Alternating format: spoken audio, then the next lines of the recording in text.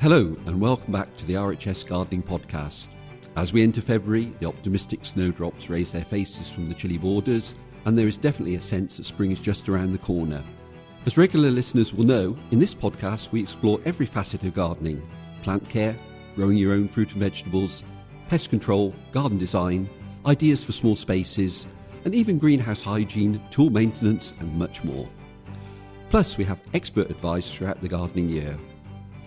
I'm Tony Dickerson, one of the RHS's team of horticultural advisors based here at RHS Garden Wisley in Surrey. Coming up in this February edition, Everyday Exotics, how to choose and care for gorgeous tropical plants in your home or conservatory. We speak to the head of Wisley's spectacular Glasshouse about the tips for growing exotic plants and flowers, colourful additions to any home. RHS advisors answer your seasonal gardening questions, and, as always, the latest news on RHS garden events across the UK. But first, let's hear about some of the key tasks you can be tackling in your garden this month. My name's Matthew Pottage, and I'm the curator here at Wisley Gardens. Okay, so this time of year, where as we are ahead of the schedule, a lot of our snowdrops have flowered and they're going over. It is a good time to bulk up or divide up your snowdrops. I like this time of year because you can see what you're doing. You can see the leaves which connect to the bulbs.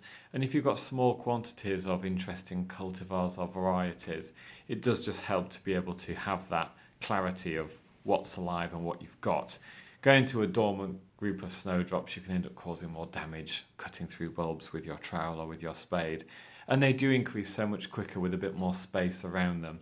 So now they're in the green, it's a lovely job just to lift the clump, peel them apart, dot them around. As much space as you want to give them. Obviously, the bigger the space, the more kind of sparse the display is going to be next year. I like to move them apart, say 10 to 20 centimetres, and you very quickly find the bulbs continue to bulk up. You can give them a feed after that. You can give them a liquid foliar feed, or you can give them a granular feed. Obviously, you are going to damage and disturb some of those roots, but I do think it's a much more foolhardy way of bulking up your numbers. And also, into the rose garden, time of year for pruning and cleaning up the rose garden. Once your pruning's done and you've had a weed through and you've cleaned up, I like to see a clean layer of mulch applied, so you're kind of giving a seal, if you like, to any fungal spores, any detritus such as black spot leaves or leaves that have fallen with rust from last year. There's two schools of thought. You can either clear up as best you can and leave a blank layer of soil, but we like to go in with a fresh, clean mulch over last year's remains of mulch, stroke, bits of petal or general, whatever that's left there from under those plants. And then that starts with a nice clean layer. So if you get any rain splash, which is good at spreading such fungal problems, you're not splashing up any remains from last year. And obviously, as a mild winter, when they do occur, a lot of those fungal fruiting bodies can overwinter quite successfully. Remember, you can find more information on all aspects of gardening techniques on the advice pages of the RHS website. There you can also watch video guides to the key seasonal jobs. Go to rhs.org.uk/advice. I'm Tony Dickerson, and you're listening to the RHS Gardening Podcast. Now, question time. Each month on the RHS Gardening Podcast, members of the gardening advice team join us to answer some of the queries they've received recently. As a member of the RHS, you can get advice on any gardening problem for free from our expert team by phone, post or email, or in person at any of the RHS flower shows. What's more, podcast listeners can also email us questions directly to podcast@rhs.org.uk. So let's join my colleagues as they tackle some recent inquiries. Hello, I'm Lee Hunt. I'm the Principal Horticultural Advisor here at RHS Garden Wisley. Hello, my name's Guy Barter. I'm Chief Horticultural Advisor for the Royal Horticultural Society, and I work at the Royal Horticultural Society Garden of Wisley in Surrey. Mr. Goldsmith has emailed in from Leeds. I have a narrow strip of garden. It faces north with two 20-foot or 7-metre wooden fences on either side, with beds about 3 foot wide or 1 metre in front of each, and a concrete path down the middle. He says he'd like to grow fruit and vegetables, but with so little space, it's only about 30 foot or 10 metres long. I'd like to use the fences for growing fruit and veg, vertically as well as in beds. How and what can I plant to get the maximum productivity from such a small plot? So, quite a few limitations, not least the issue of north facing. I suppose largely it depends whether there's any light as well as sunlight. Yeah, I suspect the house here will cast also a lot of shade. So this is quite a difficult situation for fruit and veg, particularly for fruit. I think what I'd be looking at on one side is a fan-trained morello. That's a sour cherry, good for cooking, also very suitable for freezing and so on. So that, I think, would be my tree of choice there. And you can't really get particularly dwarfing rootstock, so it's going to eventually fill that space of 20 feet or so. So one in the middle of one of the fences there would do the job. And perhaps on the other side, I think I'd be looking for some raspberries. Again, there's summer raspberries and there's also the autumn ones. The autumn ones, very easy to maintain in that you just cut them hard back in February. Summer ones, though, you could actually support on the fence. The new shoots could be tied in and supported there. But I think those would be the two I'd be going for in terms of fruit. Guy, what about vegetables? Well, it's not ideal, that's true, but for example, you could grow peas up the fences. There's lots of tall peas like alderman that yield quite well in the shade. And then runner beans are reported by RHS members to do quite well in the shade, so they too could be trained up the fence. And things on the ground, again, it's going to be much darker on the ground than further up, but all the same, beetroot and salad leaves and spinach are particularly useful. Thinking more widely, I found alpine strawberries to do very well in shaded areas of my garden. It's true, you're not going to get a huge crop, but you do gain in quality because they're very sweet and pleasant and they crop over a long period. I found blueberries do fairly well in my garden. One thing it does seem to me is that there may be scope perhaps at the end of your garden where you could put a tree of modest proportions. And having a similar sort of area in my garden, I've gone for quince and medlar in those circumstances as being unusual and stuff you can't buy in the shops.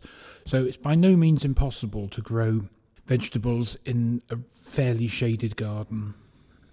I think also stone's throw away from the rhubarb triangle in Yorkshire.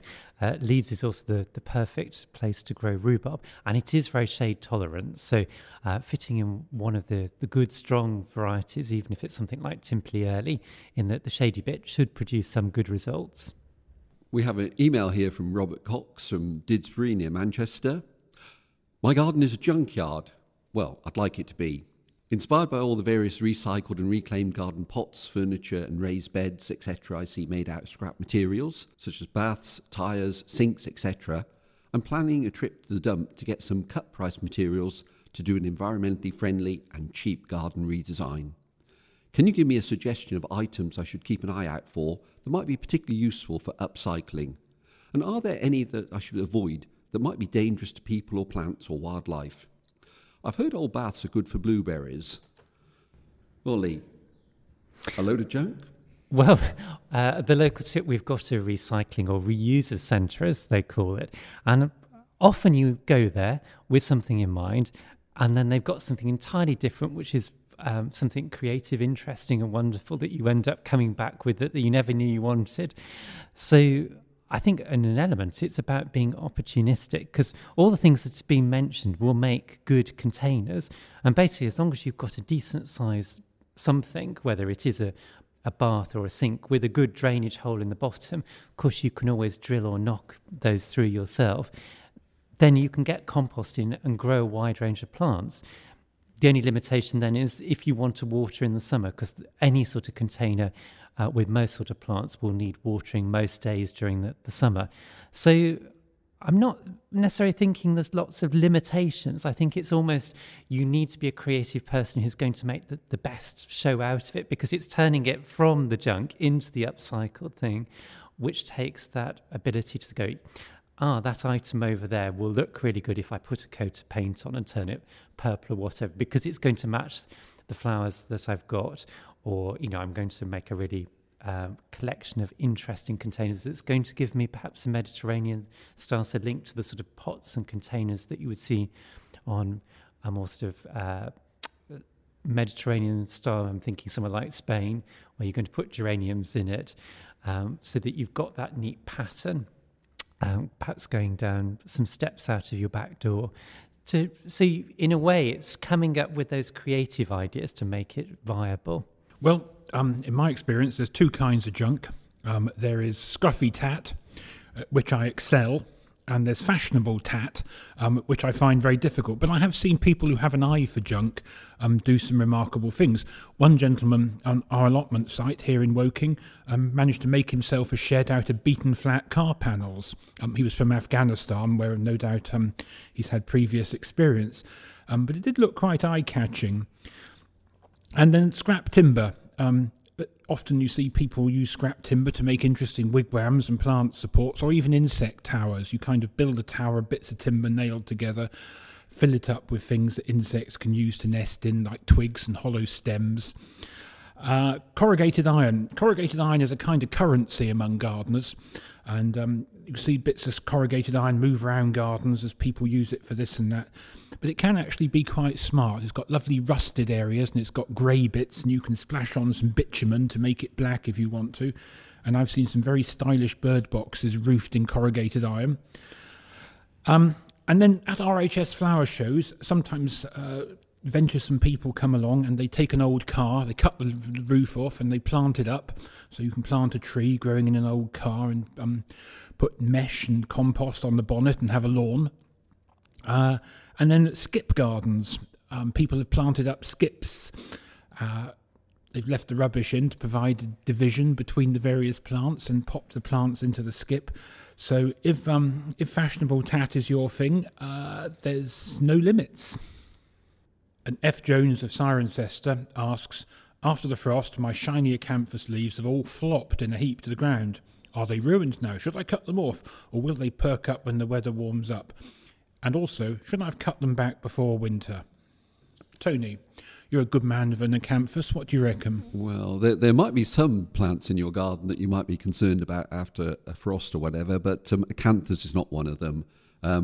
This is a plant that is vigorous to the point on occasion of being invasive, so no concerns there. Cut away the damaged leaves, new ones will sprout. In terms of cutting them back or whatever, just look at the plant. They can remain in leaf for a very long time with mild winters and so on. You just tidy them up as necessary. But to say, do not fear, this plant is going to come back strongly in the spring. I think this problem of the herbaceous perennials appearing to flop after the frost has been more common this year. We had a very mild December, typically 5 or 6 degrees above the average. So where would you expect plants to die back and then not regrow until the spring? They have tried to grow at this time of year in early winter and through the Christmas period, putting on leaves. Then they got hit by that frosty spell after Christmas, which knocked them back. But herbaceous perennials have this very resilient nature generally, and they can survive. So things that I've seen being damaged, like the persicarias, which have the red flowers, they were knocked back, but they will be absolutely fine. Those leaves were lost, but new ones will grow as the weather picks up in spring. Alicia Carr from London has written to us, I was looking for some box balls in a garden centre this week and noticed that some of the leaves had touches of brown on the edges. At £50 each, they were quite an investment. How do I tell if these are actually disease-free?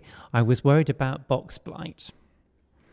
So, are brown edges box blight? Well, probably not. Box blight usually manifests itself by spottiness of the stems and of the leaves. So, if you're thinking of buying box balls, which is not always that easy to be sure they're free of disease, what we suggest you do is think, have you already got box in your garden? If you have, you've got to be really careful, because if you bring box in, it'll infest the whole garden. If you haven't got box, it's not such a problem.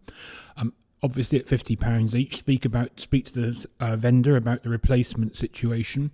If you decide to go ahead, then when you get the box plants home, put them in an out-of-the-way part of the garden, perhaps in your greenhouse if you've got one. Cover them with fleece to keep them warm and moist, and leave them for about 6 weeks of reasonable growing weather. You'll have to water them, of course. And if they have box blight present, the box blight will show itself and you can take them back to the vendor and demand your money back. And if there's no signs of disease after 6 weeks, then you can be confident that they are free of box blight. If all that sounds too much of a palaver, remember there's some quite nice evergreen balls made of things like yew as an alternative. One of the most distinct symptoms, and you don't always see this on the box plants that you buy, is if you start to see patches of defoliation. If you look at the stems along the length, so go running down, you literally get black streaking. It's not immediately obvious, so you might have to look closely or even get a little hand lens to help sort of focus on the very fine stems. But if those black streaks are present, that's indicative of the one type of box blight, which is most severe, called cylindrocladium. However, bronzing can just mean general growing stress. So this is why it's not always easy at first glance just to write it off as being, yes, that's box blight, I'm not going to buy. So checking the replacement situation, then doing a test like Guy said, is the way of checking for sure. Box blight's two diseases, in fact, that have become very prevalent. And what it happens to the plants is they will literally begin to form patches of dead growth. So where you would have a nice green surface, you'll get spots of dead leaves, which then defoliate and you just get bare stems.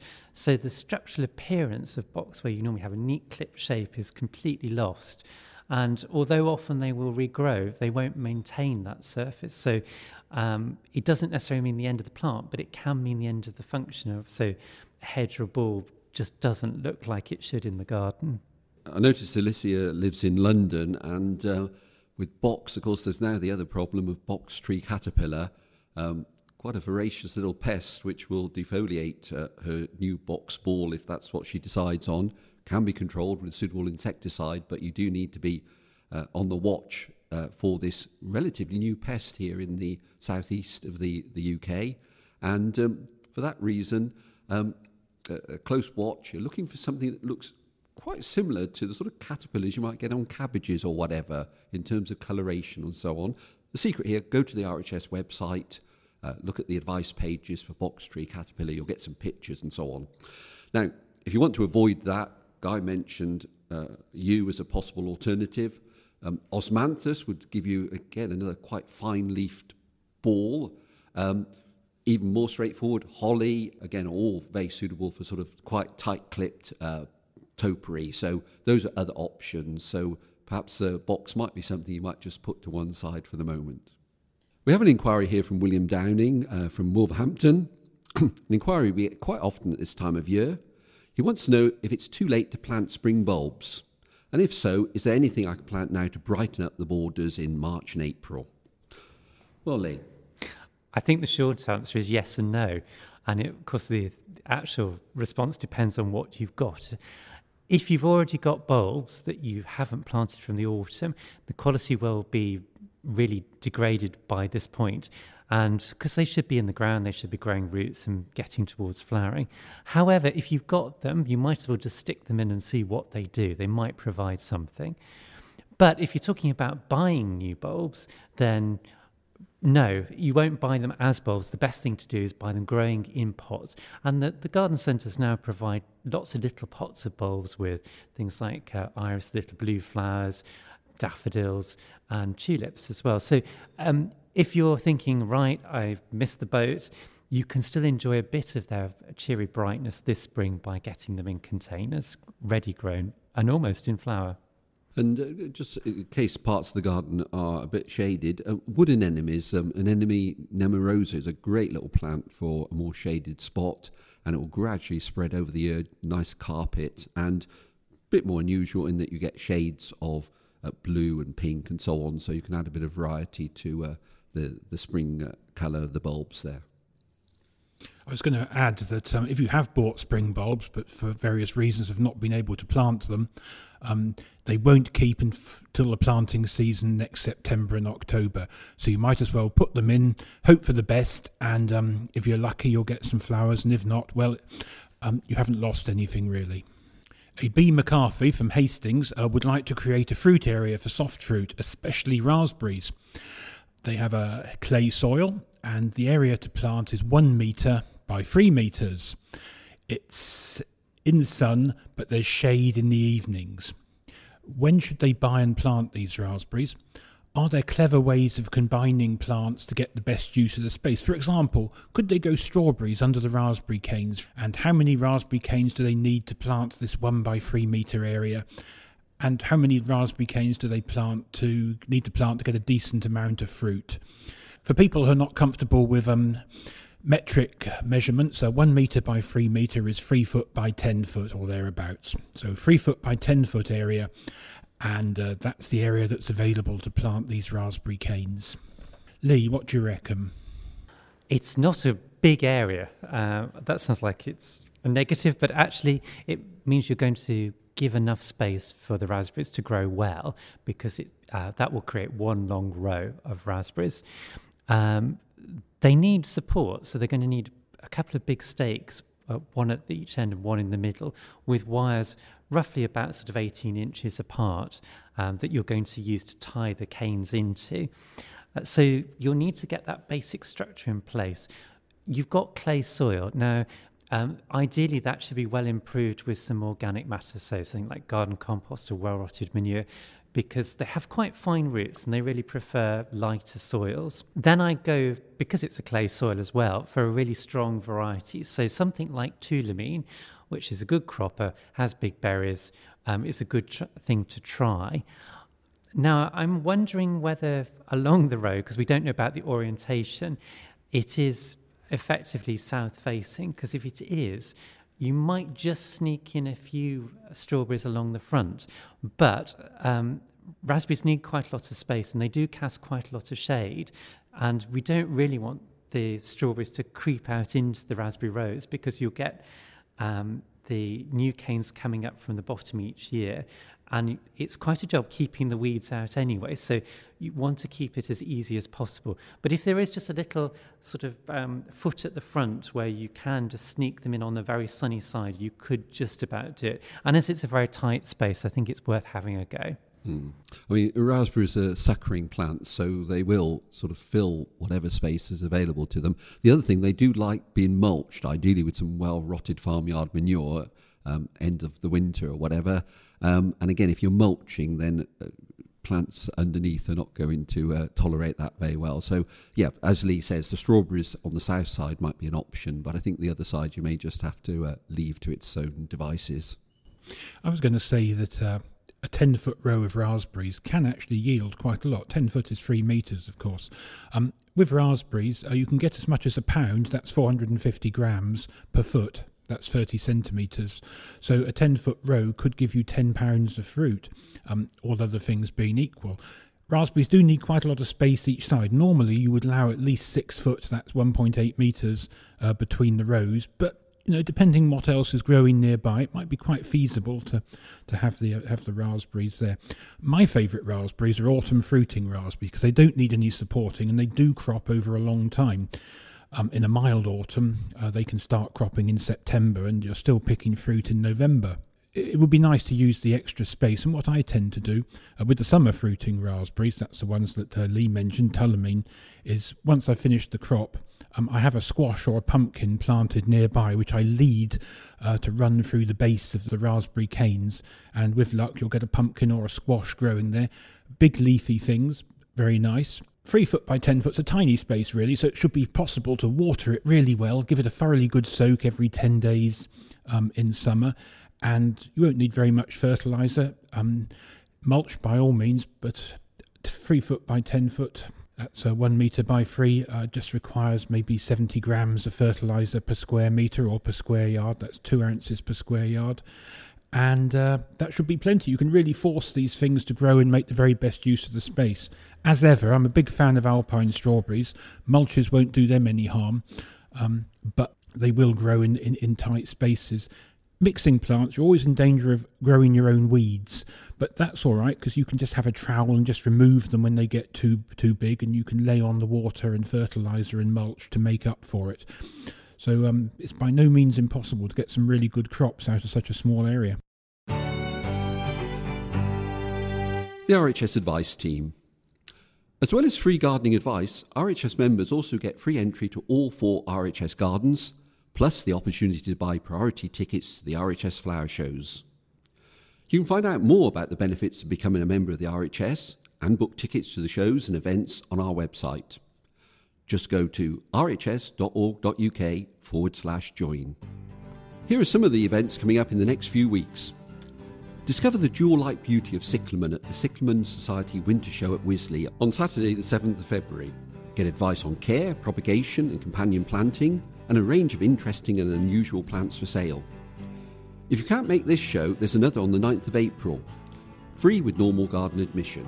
If you're visiting RHS Garden Harlow Car this month, be sure to check out the Bath House Gallery's New Year showcase with a month of brand new exhibitors, from art and photography to willow creations.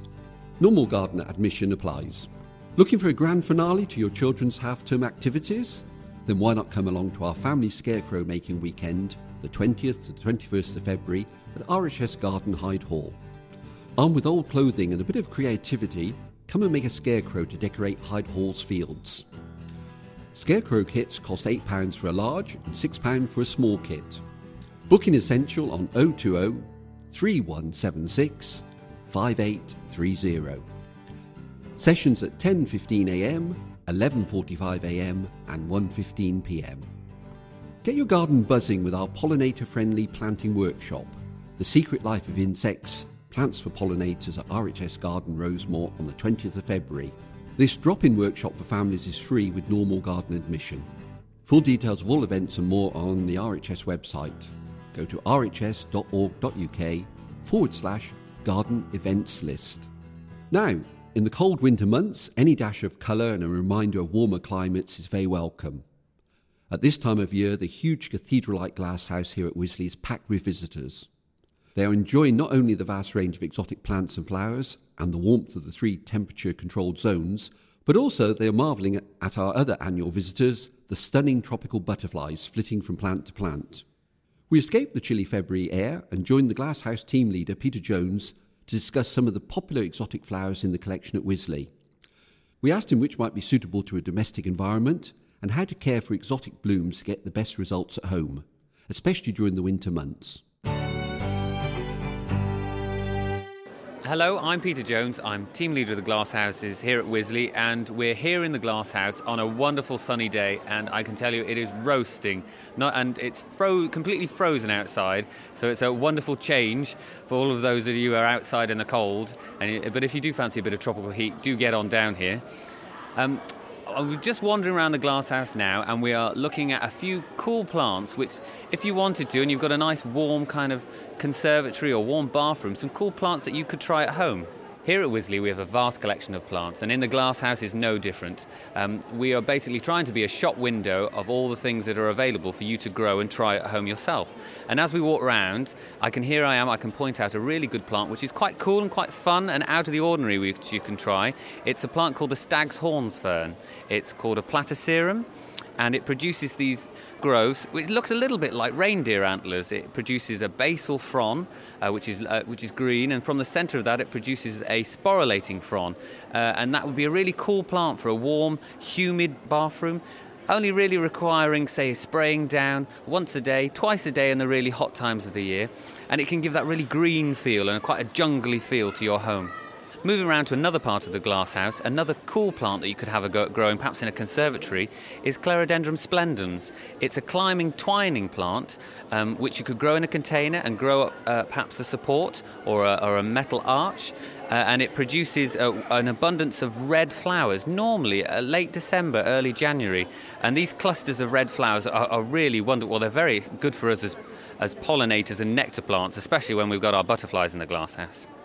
A really good popular plant that a lot of people like to grow, and rightly so, is hibiscus. We grow quite a lot in the Glasshouse here, mainly because they're really reliable, and you can generally get them to flower throughout the year, so they can bring that extra colour, no matter what the time of the year, if you're running your home warm enough. There's a really lovely plant called Hibiscus rosa sinensis cooperi, and that has the most wonderful white variegation, especially if you like a variegation, and it has these very striking red flowers, and it can be grown as a bush plant, or if you wanted something more challenging, you could try and get it to form a trunk, to form a standard, and have that in a large container. But that would be a really nice plant and make a good focal point in the side of a room. We also like growing hibiscus in the Glasshouse. because it's an ideal nectar plant for our butterflies. And as you can hear, it's quite a bit of excitement and hullabub in the Glasshouse here as we've got our butterfly event on. And we've got nearly 40 species flying around at the moment and about 2,000 butterflies in the Glasshouse currently. Peter Jones, team leader in the Glasshouse here at RHS Garden Wisley. The Butterflies in the Glasshouse event at Wisley runs until Sunday the 6th of March. It really is a spectacular experience for all ages and is a sure way to banish the winter blues, as well as getting inspiration for plants for your home. Admission is free with garden entry, but places are limited, so remember to book on the RHS website. Details of the collections and special exhibitions at the Glasshouse in Wisley, such as the orchids and citrus collections, are also on our website. So that's all we have time for in this edition. We'll be back in a fortnight. Until then, remember to follow us on Twitter @_RHS and like us on Facebook. For now, from me, Tony Dickerson, and all the RHS Gardening Podcast team, goodbye.